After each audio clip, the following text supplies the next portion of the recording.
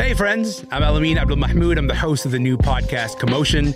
If you don't know about us yet, well, we are your daily deep dive into the biggest stories coming out of the world of pop culture, art, and entertainment. And luckily, I'm not going to be doing it alone, okay? I'll be joined by some brilliant culture writers and thoughtful superfans. We're going to have hilarious hot takes. We're going to have vibrant debates. Consider this your invitation to join the group chat. Get in here and join us. Commotion, available weekdays on CBC Listen. This is a CBC podcast.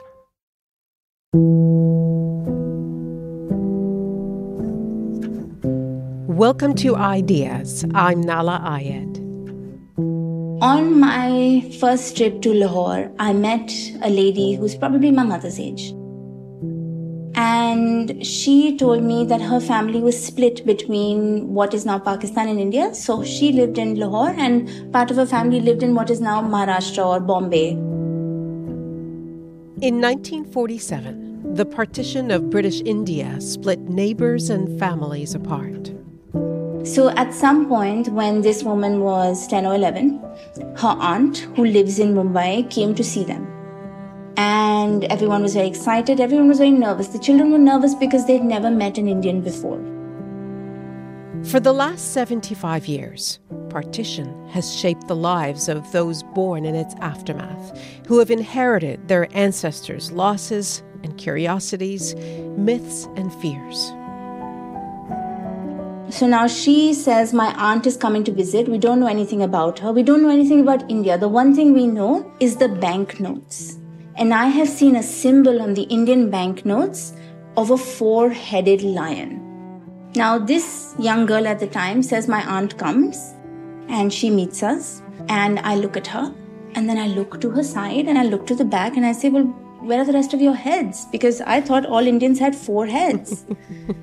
And she says that how was I to know we were the same people? Wow. How was I to know that we look the same? And I want to say that partition created so many ridiculous myths about who the other was. And it continues to. It continued to shape the way people perceive people across the border. Partition triggered the largest forced migration in human history. More than 14 million people were displaced as Muslims fled to Pakistan and Hindus and Sikhs fled to India.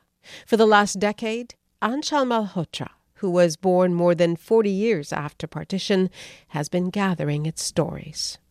My name is Aanchal Malhotra, and I'm a writer and oral historian, and I live in Delhi. Her first book, Remnants of Partition, told the stories of partition survivors through the objects they carried with them. Her second, In the Language of Remembering, turns to inherited memory. I don't think it ends with the first generation. It cannot. I think any historical event, when viewed through the prism of memory, will provide you infinite perspectives to look at it as each generation progresses. On Ideas, my conversation with Aanchal Malhotra about memory lost and found, and how the stories of the past still have the power to change us in the present. Chapter 1. Origins. I want to ask you a first question in the same manner that you ask your interviewees. When did you first hear about your family's story of partition? How old were you, and did you understand what it meant? I have to say I've dreaded this question since the moment the book came out because I was certain someone would ask me. And it's always easier to be on the other side asking people that question. The first time I heard my family's stories of partition was when I was 23 years old. I never grew up with any stories. And for many families, that's the case, where silence is practiced quite religiously. I never heard the word Pakistan. I never heard the words partition or anything related. Pakistan was heard on the news. And the word I heard growing up a lot was refugee. Because my grandfather, when he came to India, bought a shop in what was then a refugee market. It was built as an economic initiative for refugees who had come from across the border to help them stand on their feet. And it was a bookshop. So there was always a bookshop in a refugee market. And I think that was a word that my grandfather tried very hard to rid himself of. But partition fully fledged, I only heard stories when I asked. Your grandmother even told you that we wanted the sadness to end with us, to remain in our generation, to never be passed down. Given that, why was it so urgent for you to excavate this history anyway?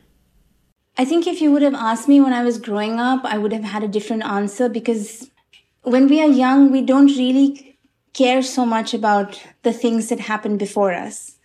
And when we get older, we realize how much we are actually defined by those things and how much of our personality is made up by the vulnerabilities and conditions of our ancestors, no matter how far back they go.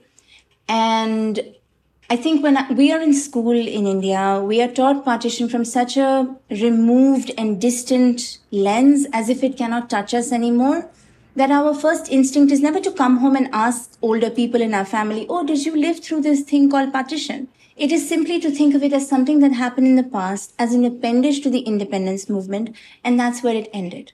Well, it was when I encountered objects that people had carried across the border, which became my first book, Remnants of Partition, that I realized how visceral the memories of partition still were, and how important it was for me to understand my own family's, not just history, but how the event has shaped their personalities, their behaviors, the way they pass memory down to us, even unknowingly. And talking to your family is the hardest, isn't it? Yes. I think partition is one of those very unique historical events where when you ask a question about it, the likelihood of your interviewee asking you a question about why you are asking a question is very high. So, for example, if I ask my grandfather, tell me how it happened. You were 19 years old. What did you see? His first reaction was, well, why do you want to know? And what will it change? And this question, what will it change? Will it change the border? Will I go back to my homeland? Will partition not have happened? No, of course, none of this is true, but I feel like I would know.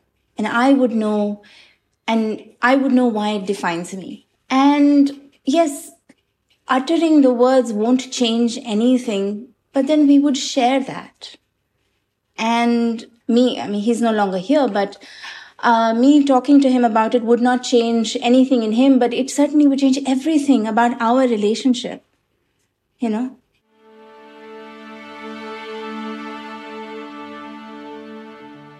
The most common thing survivors told to me in our interviews was that memory ends with the first generation.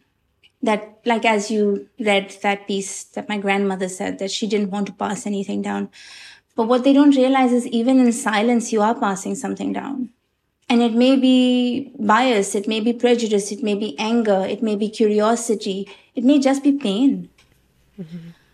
But I think given the relationship between the three nations of the erstwhile British Empire in South Asia, and given how history is sometimes wielded for political gain, and how conveniently we adhere to the norms of us versus them, it's such a myopic, almost simplistic way to look at peoples that were once one and shared so much more than just land. They shared lives, and I think that if we can begin an archive, not just of survivors, but of descendants, to see how that memory has passed down, future generations will be richer for it, and I don't think it ends with the first generation. It cannot. I think any historical event, when viewed through the prism of memory, will provide you infinite perspectives to look at it as each generation progresses.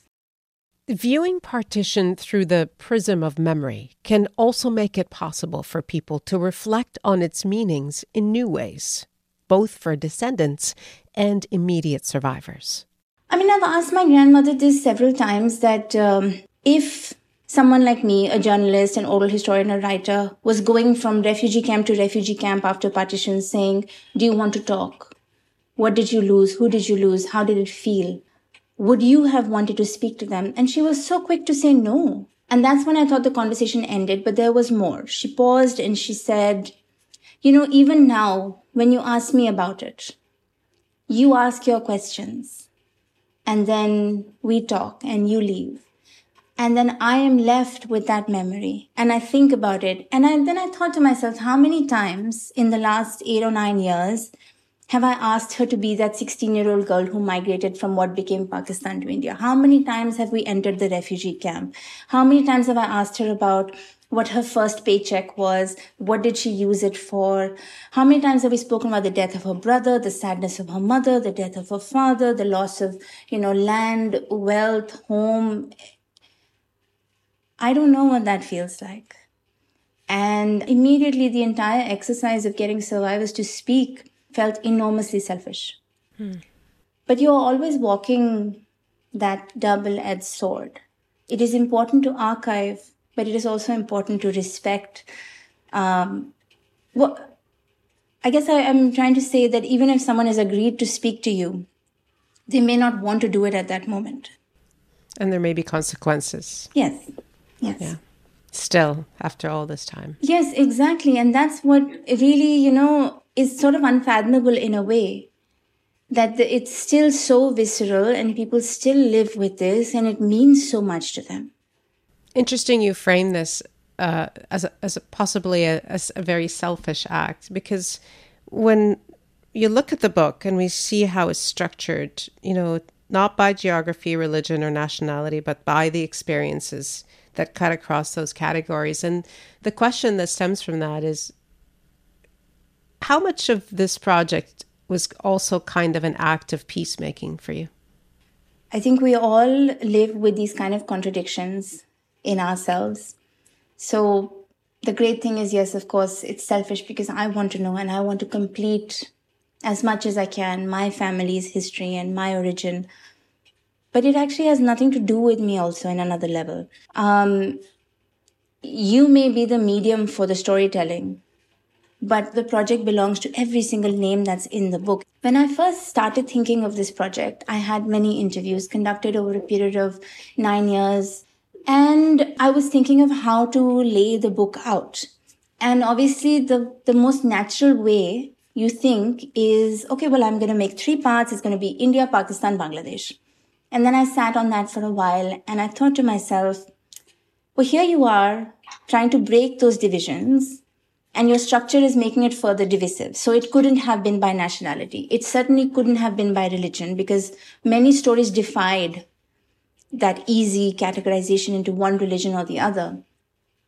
And so ultimately the format that felt most natural, most human, was of an emotional categorization. So there are 24 chapters in the book, each driven by a particular emotion, be it belonging or love, friendship, fear, separation. And I thought this was important for many reasons. One, it would allow multiple nationalities to sit within the same chapter, sometimes right beside one another, in a way that you sometimes can't really tell which story is Pakistani, what is Bangladeshi, what is Indian, and you are forced to reflect on how similar the experience is. Or you are forced to reflect on how different the experience is. So just going back to a phrase you used, just to get right into the heart of the question, you said, when the purpose is to break down the barriers. So what was that, at some level, was that your motivation going into this project? It's always been my motivation. I don't know if it will ever translate into actual visible change. And I don't actually know if one book can do that, or one writer, or one artist, or anyone can do that. But the thing is that, yes, that is always the end goal. I want to see in my lifetime that young people my age that have never witnessed partition but are really carrying its burdens mentally, sometimes physically, to be able to walk on the soil of their ancestors, their origin, with dignity.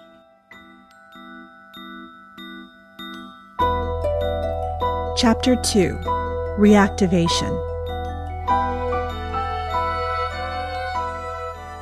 Many of the people Aanchal Malhotra spoke with said that the memory of partition lay dormant in their families.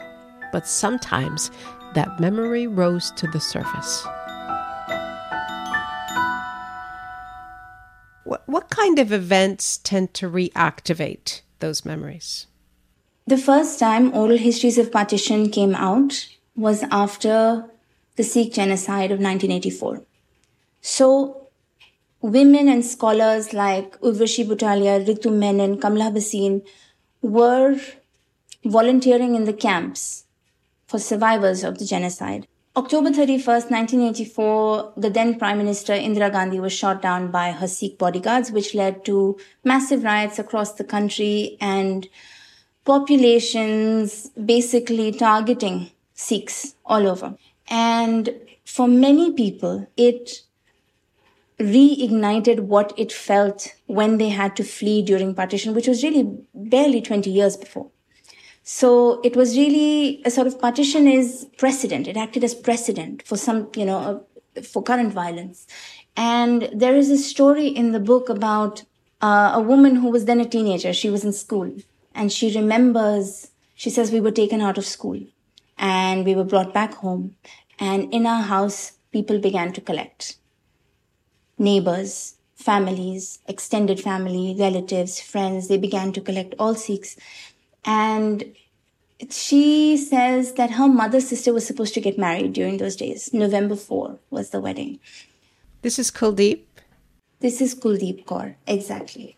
And she says that we thought everything would be fine.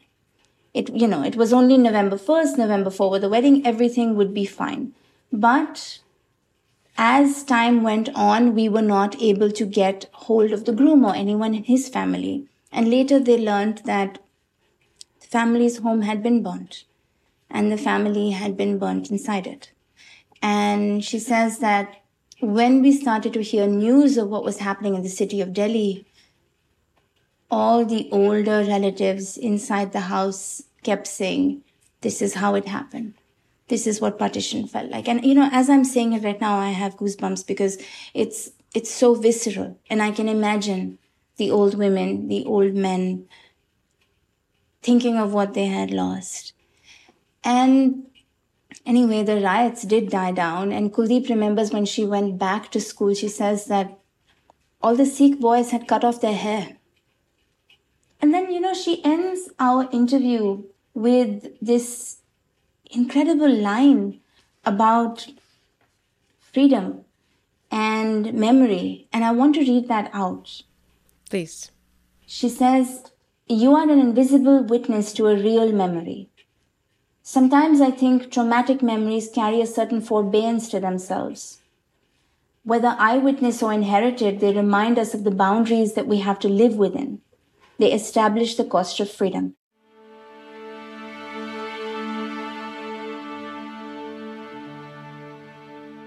Aanchal Malhotra spoke with several people who visited their grandparents' ancestral homes, houses their families had abandoned during partition. Many of them were greeted warmly, but also with trepidation, because the families who had built their lives in those homes feared the descendants had returned to claim the land. What does that tell you about the precarity of these lives that they built after they had been displaced? That the fragility exists, that even 60, 70 years later, your belonging to a certain place is so fragile that it can be uprooted, and people live with fear as well. So many people said, we keep a suitcase just in case. We have food by our bedside just in case. That things, the instability of life. I think that is something a lot of people that went through partition continue to live with, even though they may be very well off now, even though they may have settled down, have great lives, their children have good lives. But I think that feeling at the back of your mind that, one day it may happen again, or you never know, just in case. Another person said, whenever there's, we have 2 cans of sugar, when one runs out, another one is brought immediately, just in case. And that's a pattern I've seen so many times from a number of different generations. So it's obviously not just one, right? It's obviously not just the survivor. It has trickled down. And it really tells you about the fragility of any situation following such a traumatic event.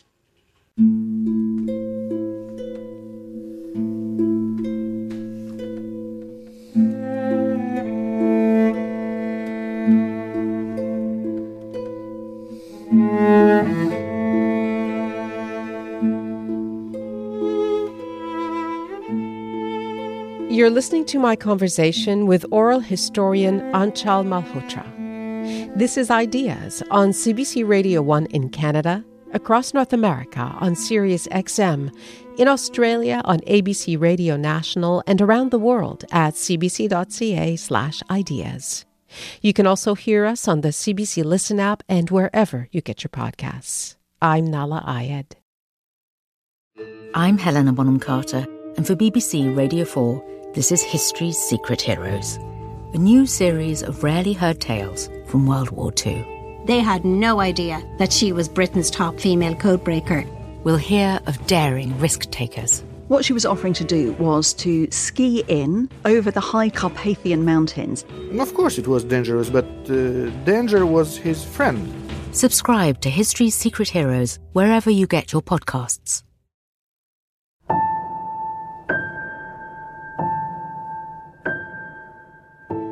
"75 years ago, the partition of British India gave birth to the independent nations of India and Pakistan. But partition didn't end in 1947. Its aftershocks continue to shape the lives of millions of people today. Aanchal Malhotra's new book, In the Language of Remembering, is an archive of inherited memories. It's a project that required continuous unlearning. When you start to speak to people across borders, any kind of border for that matter, man-made, land-made, mental, whatever, there is an enormous amount of unlearning that will happen quite naturally if you give yourself into that. Chapter 3. Unlearning.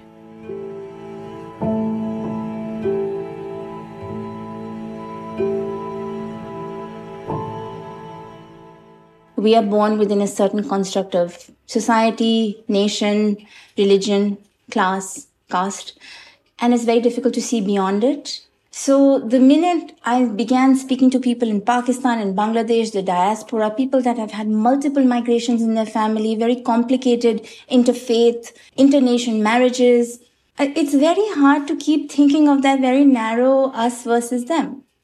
And I think the futility of the border really dawns on you, that how are people that are intrinsically so similar limited by this line put down by a colonizer.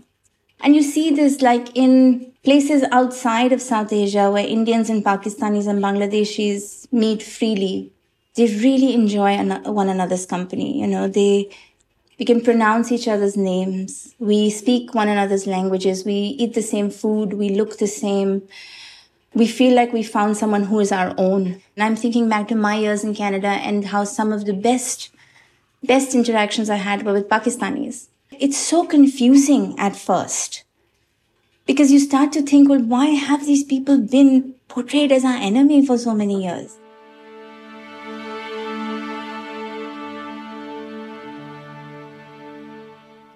One woman Aanchal Malhotra spoke with said her grandmother believed, quote, only Muslims killed Sikhs, that it was one-sided violence. In other words, that there were no Sikh perpetrators of violence during partition. The woman said her grandmother's trauma, quote, legitimized this singular understanding of truth. But there are also stories of violence perpetrated by one's own community or even one's own family that challenge those easy dichotomies. The Punjabi poet Ustad Daman wrote, "You were ruined in the name of freedom, and so were we. The redness of our eyes reveals that you have wept, and so have we." How common do you think have you found that for families to talk about atrocities committed by their communities in addition to the atrocities that their own communities suffered? In regards to partition, it's definitely a subject that comes up less than the victim. I think, how do you ask that question? How would you even know, right? And in my now decade of work, I have only heard 2 stories of this nature. And when I did, I didn't quite know what to do with them. Because, for the longest time, the perpetrator has been faceless. nameless. It's a community.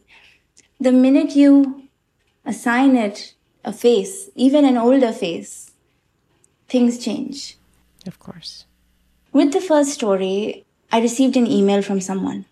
And they said, there is a story in my family of a distant relative who sold and abducted women during partition. And I had never received. I really didn't know what to do with it. I didn't know how to ask the questions. I didn't know how to begin the conversation. My interview wouldn't write every day. They would write every few days. They would tell details about the village. They would tell details about other things and then return to the perpetration. As they began to talk about the ferocity of what had happened and the nature of this abduction and the number of women and everything, it really angered me. And when I began writing the piece, it was very wrathful.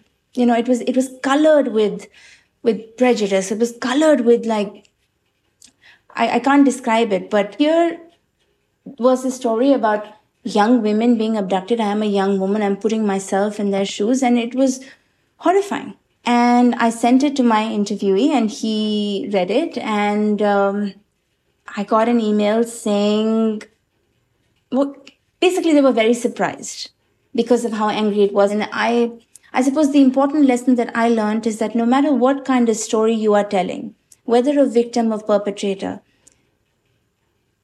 the onus is not on you to portray any kind of judgment, because neither were you there and nor the person who's telling the story with a lot of courage, may I add, to even voice it, to even associate themselves to that kind of event was there. Which brings me to Nishant. This is the second story about perpetration in Aanchal Malhotra's book. It's about a young man who believed his grandfather might have been involved in violence during partition. Years after that, Nishant and I tried to actually speak to his grandfather. But it never worked out because he was unwell, and ultimately his grandfather died. And I asked Nishant, would you like to talk about it anyway? And so Nishant began to recount his grandfather's stories his grandfather revealed in his 90s. And I think that was inspired by multiple events. The first event was the demolition of the Babri Masjid in 1992. Again, an event of communal violence which I suppose evokes fear in the lives of people, and so they are forced to revisit earlier trauma that made them feel the same way. And the second event was a small riot that happened in Muzaffarabad in UP, which also spilled into their village of Shamli. And he was worried because all the people that worked on the farm that his grandfather owned were Muslim. So Nishant asked his grandfather that something happened here. And that led his grandfather to talk about partition and how when he was a young man in Delhi, he was sitting with a group of boys and someone came over and said, oh, look, those. And, he said, I don't know whether this is before partition or during the days of partition or just around the riots that ensued. So he says that this gentleman came to these group of boys and said, oh, well, look at those Muslim shops. Look at how they're operating. Aren't you going to do something about it? And now keep in mind that these boys were sitting peacefully and they may have never done anything had this gentleman not come and said something. So Nishant says that from what I know, these boys went and looted the shop and probably even killed the owners. It was a shoe shop. So now this little nugget of violence is lodged in Nishant's brain, and he's speaking to his grandfather about it, and he says a lot of things my grandfather says are quite contradictory, where he says, you should not judge anyone on the basis of their religion. And on the other hand, he's telling me this story of what he did. And he says that his own life seemed very contradictory because he was so nationalistic, but then he was also quite forgiving. And he often talked about purgatory. And Nishant asked him, do you mean you are in purgatory, or you fear being in purgatory, or you will be in purgatory? And his grandfather didn't answer. But I think it may have been all of the above. Because towards the end of his life, Nishant says that I guess he had nothing to lose. And he felt remorse. And it may have just been one, that small incident. He may have just shoplifted. He may have just beaten someone up. There may not have been any death. But in Nishant's mind, there is a what if. And now, I just want to say how much courage it takes to voice these things sometimes. Absolutely. Right? This is one of the most important revelations I have come across in this decade of doing these interviews, that it takes courage to put words to feelings that feel larger than yourself and very, very complicated. So Nishant saying, sometimes I feel like I may have that gene of violence in me if provoked. Wow. It meant so much. And I didn't know what to say in response. And I don't know if I have said anything in the chapter. I think sometimes people just want someone to listen. And not to make this seem like a therapy session, because it's not. But I do think sometimes you want that kind of, you want someone who won't judge you for what you think. And as I learned in the first interview about perpetration, it was not my place to judge. I was there simply to record, to archive, so that there is a record.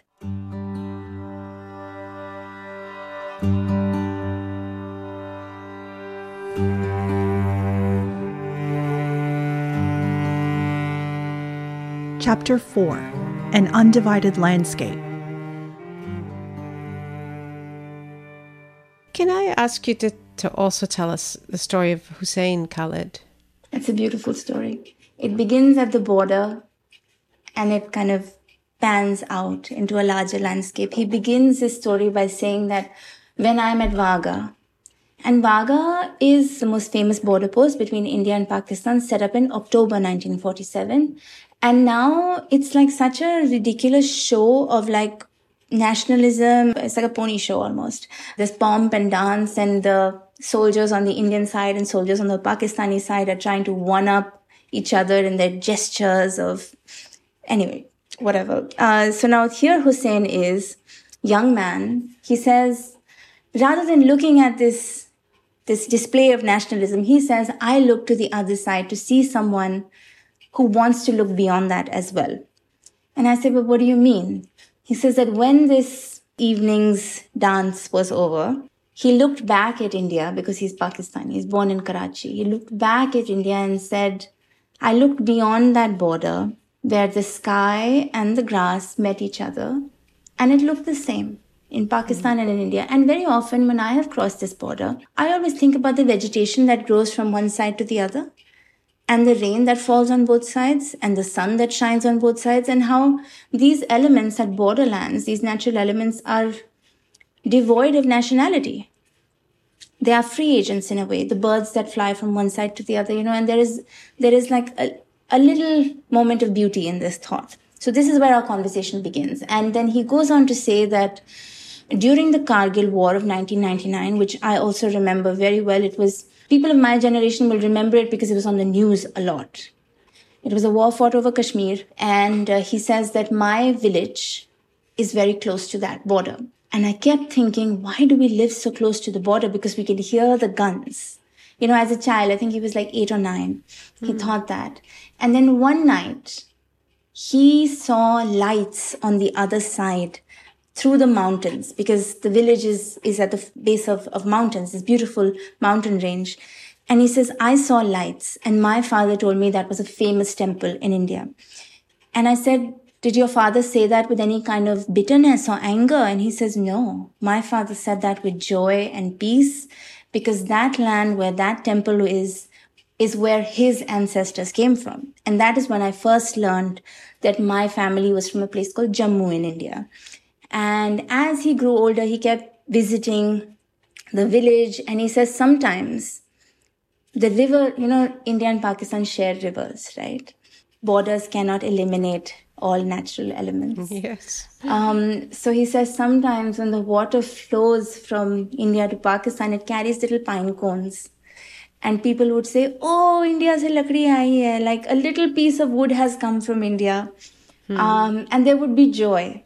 Pine cones. Pine cones. Because it's mountainous region, right? There was such a sense of oneness in his thoughts and such aspirations. The sad thing about India and Pakistan, so many sad things.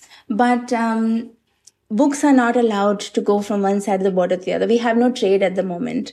So now Hussein is asking me, when will your book be in Pakistan? And this is really it's heartbreaking because half the people you write about can't read their stories, right? So he concocted this incredible journey where someone was coming from India to Dubai and they would go to America and then they would go to Pakistan and he got the book. Incredible. It was incredible, but it just reminded me of the lengths that we have to go to share something so basic as a book.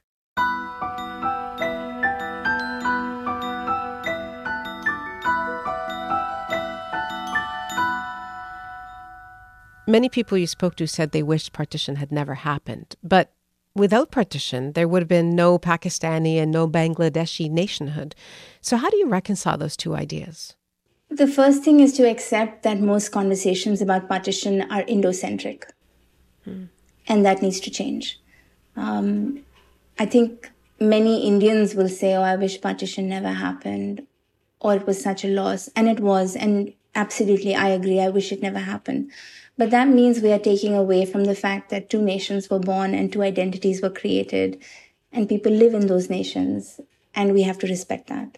So as someone who has access to all three sides and nationalities, I always try to be very careful when I'm speaking to people because you cannot take that away from them, right? But I also want to say that sometimes the many partitions of the land create very complicated identities for people. For instance, one of the most important interviews that goes between 47 and 71, so 47, the partition of British India, and 1971, the creation of Bangladesh, or the second partition, is an interview with Isra Nasir, who lives in New York and is a mental health specialist, and she's Pakistani. Her grandparents migrated from India to what became East Pakistan in 1947. And so we begin our conversation there where she says, all of my family moved to East Pakistan, to Dhaka, and we lived there. And it was a very tumultuous journey, very difficult to find home in a new place, but they managed. And then she goes on to say, in 71, we saw a lot of oppression. My parents, they witnessed, as Pakistani citizens, they witnessed, my mother faced violence, she faced danger. And at the end of that conversation, I am basically recapping all these details. And so I say, okay, so your grandparents moved in 47 and your parents moved after 71 to Pakistan. So the migration was India to East Pakistan in 47 and in 71 to Pakistan proper. And she says, yes, and my parents met because of partition. And I said, well, you mean your grandparents? She says, no, my parents met because of partition. And I said, what? She says, yeah, my father was my mother's English tutor and they met because of partition. And I said, the 1947 partition. She says, no, the 1971 partition.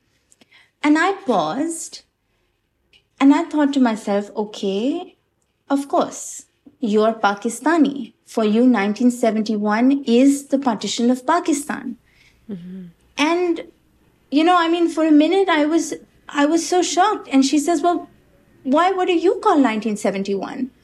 And I said, well, I call it the Third India-Pakistan War. Yeah. And, it's so interesting how historical events are meted out differently to different countries that were involved. For Pakistan, 1971 is partition. For India, it's the Third India-Pakistan War. For Bangladesh, it's liberation. And these are valid perspectives. And I think there was a little bit of uncomfortable silence between her and me because as we realized that we have been defined by these histories. And our perspectives have been defined by how these events have treated our families. And we have completely opposing, viewpoints, but that doesn't mean we can't have conversations about it as we were doing right now. It may be a bit awkward realizing it live, but I think it was another learning for me, or rather unlearning. So how much of identity today of people who live in those countries is imposed by history? It sounds like a lot. It's complicated. I feel like I'm saying that for a lot of things because things are very complicated here. And they are getting even more complicated as India is becoming more Hindu, and Pakistan, of course, is Muslim majority anyway. So things are really being defined by those two. I don't know, it is a myopic view in my opinion, but the politics of today is going in that direction. And so I think sometimes to say you are Indian is to be opposed to Pakistan, right? But again, that's a very simplistic way of looking at things. Because those two countries are not antonyms of one another. They are not opposites. They are twins. Like they are literally twins. They were born from one land. They are mirror images of one another. And so sometimes I feel like people think of identity in just these two ways.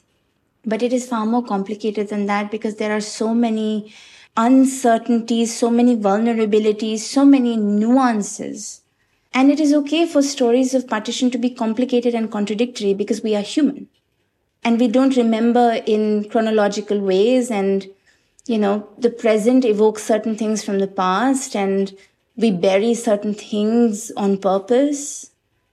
And the story still continues.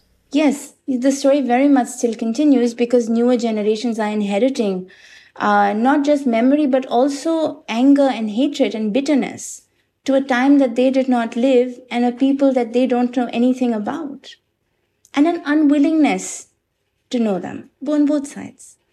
I think I spend a lot of time talking about Pakistan because I think particularly people in India need to understand that governments and people are two very different things. And common people on both sides do want, I don't know if I don't know what reconciliation means for us, but they at least do want civility and conversation. This much I can tell you.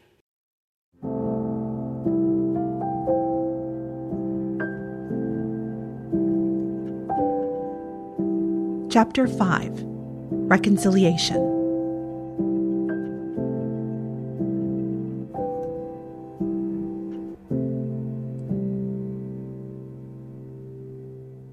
On the 70th anniversary of partition, Pakistani-Canadian historian Anam Zakaria wrote that both India and Pakistan are still holding on to partition like an existential imperative.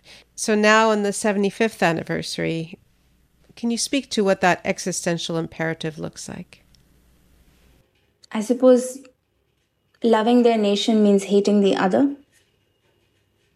Anam writes in her first book that in Pakistan there are rickshaws that say Hindustan se rishta kya, like what is the relationship with India, of hatred, of bitterness, things like this. And similar things happen in India as well. But I think it's kind of understood that you define yourself in a term that is against the other. And that has continued. That has continued on like the large scale.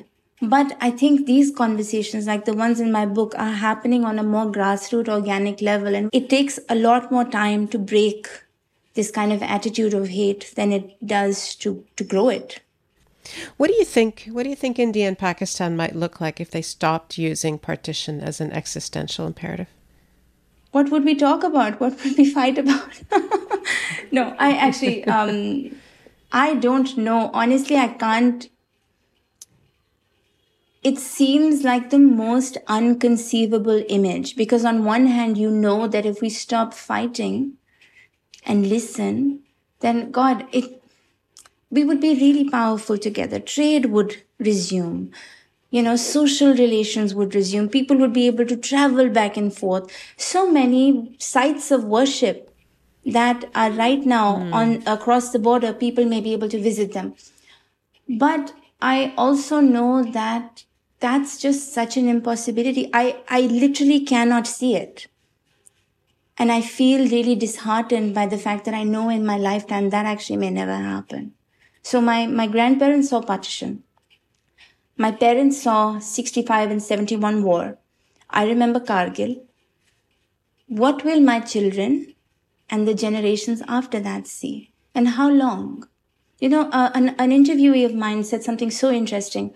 He said that truth and reconciliation, those words come in an order for a reason. Because without truth, you cannot get to reconciliation. But here, in South Asia, where truth is manifold, where everyone has their own version of truth, where every event means different things to different nationalities, the first thing is to understand that truth is different and truth is not singular, and to listen to each other, not just to your own countrymen, but to those across the border, to listen to their perspective, to respect their perspective.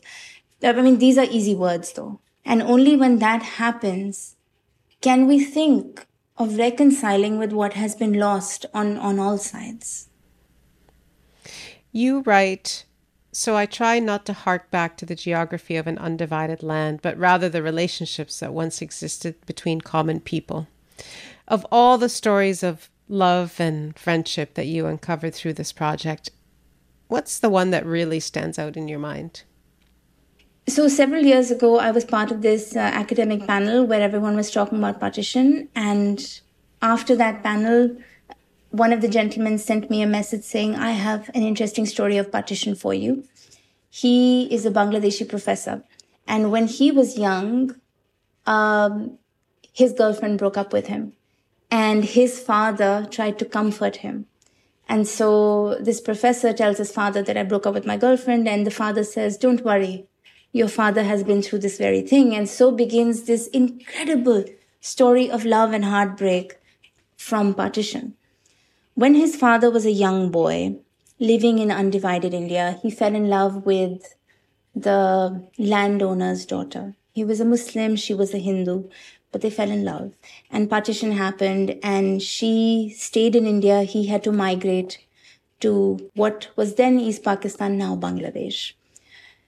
Many decades passed. They did not speak to each other.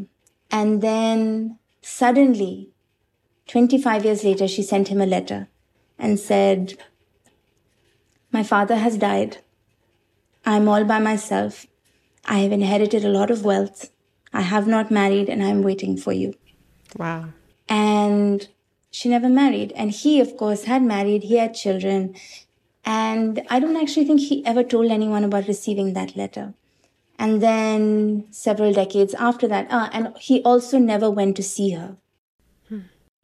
So several decades after that, when his son, the professor in Bangladesh, tells him about this heartbreak, the father says, let me share a letter with you. And he tells him how he wished he would have reached out. He wished he would have gone to see her because he really wanted to and he really loved her. It's like first love, childhood love. And because of this partition line, because of the identities it created, he never could. And now this young professor is looking for this woman after his father has passed to know more about his father's life when he was a child in undivided India. It is so vulnerable, a father opening up about this and how the politics of partition divides people. Now, in this case, yes, romantic love, but it divided friends, it divided neighbors, it divided business partners. And I think these stories never get told. What dominates the landscape of partition is violence. And that does a great disservice to the sheer humanity of partition. If there is violence on one end of the spectrum, kindness and friendship has to exist on the other side. And I think one of the reasons why this book I've written is over 700 pages is because I wanted to have as many stories of friendship and love and kindness and hope as I could. That's a great place to end. Thank you so much for taking us to that world and to and bringing such insight to what happened. Thank you. I don't think I'll ever tire speaking about partition, and I think I also want to say how grateful I am to my interviewees and for you for your thoughtful questions. Thank you for having me. Thanks a lot for being here.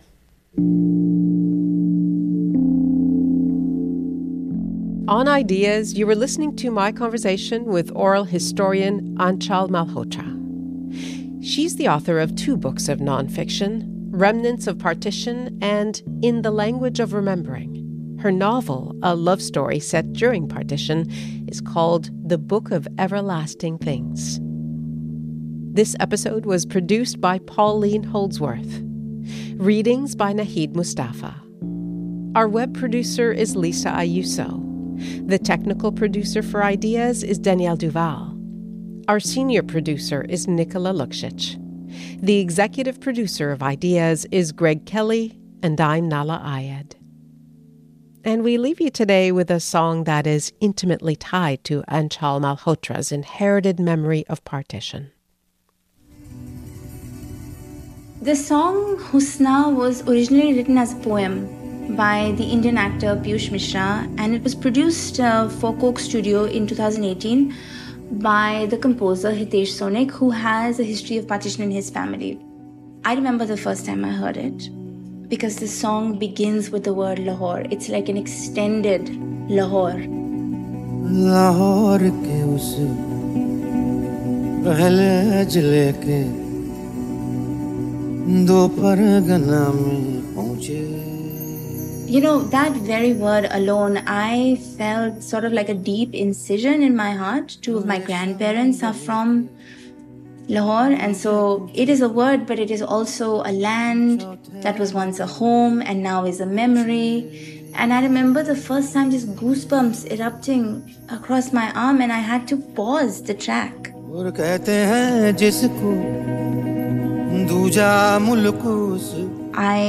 The song, it takes us down the streets of Lahore. And I keep thinking about the time I was walking down the streets looking for my grandmother's house in Lahore and not finding it.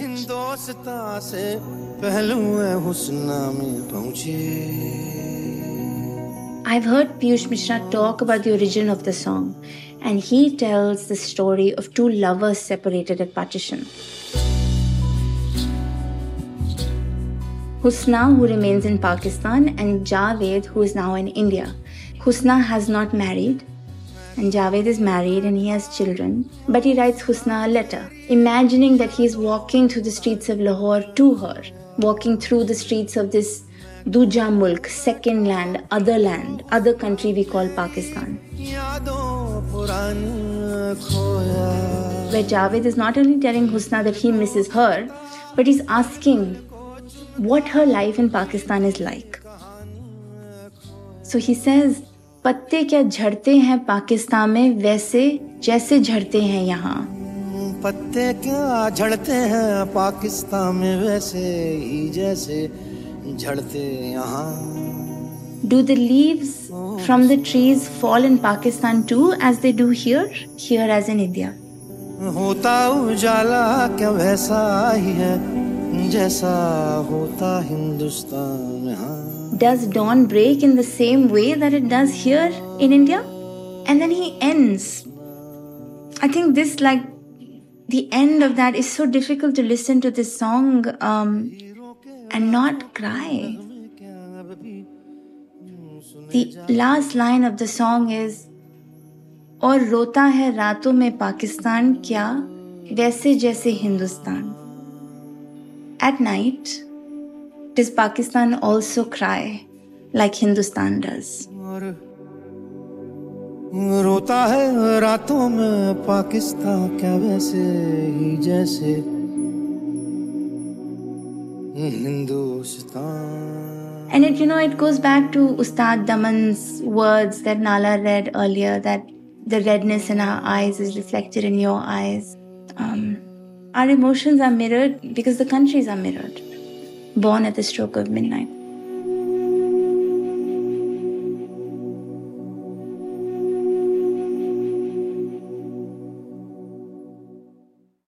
For more CBC podcasts, go to cbc.ca/podcasts.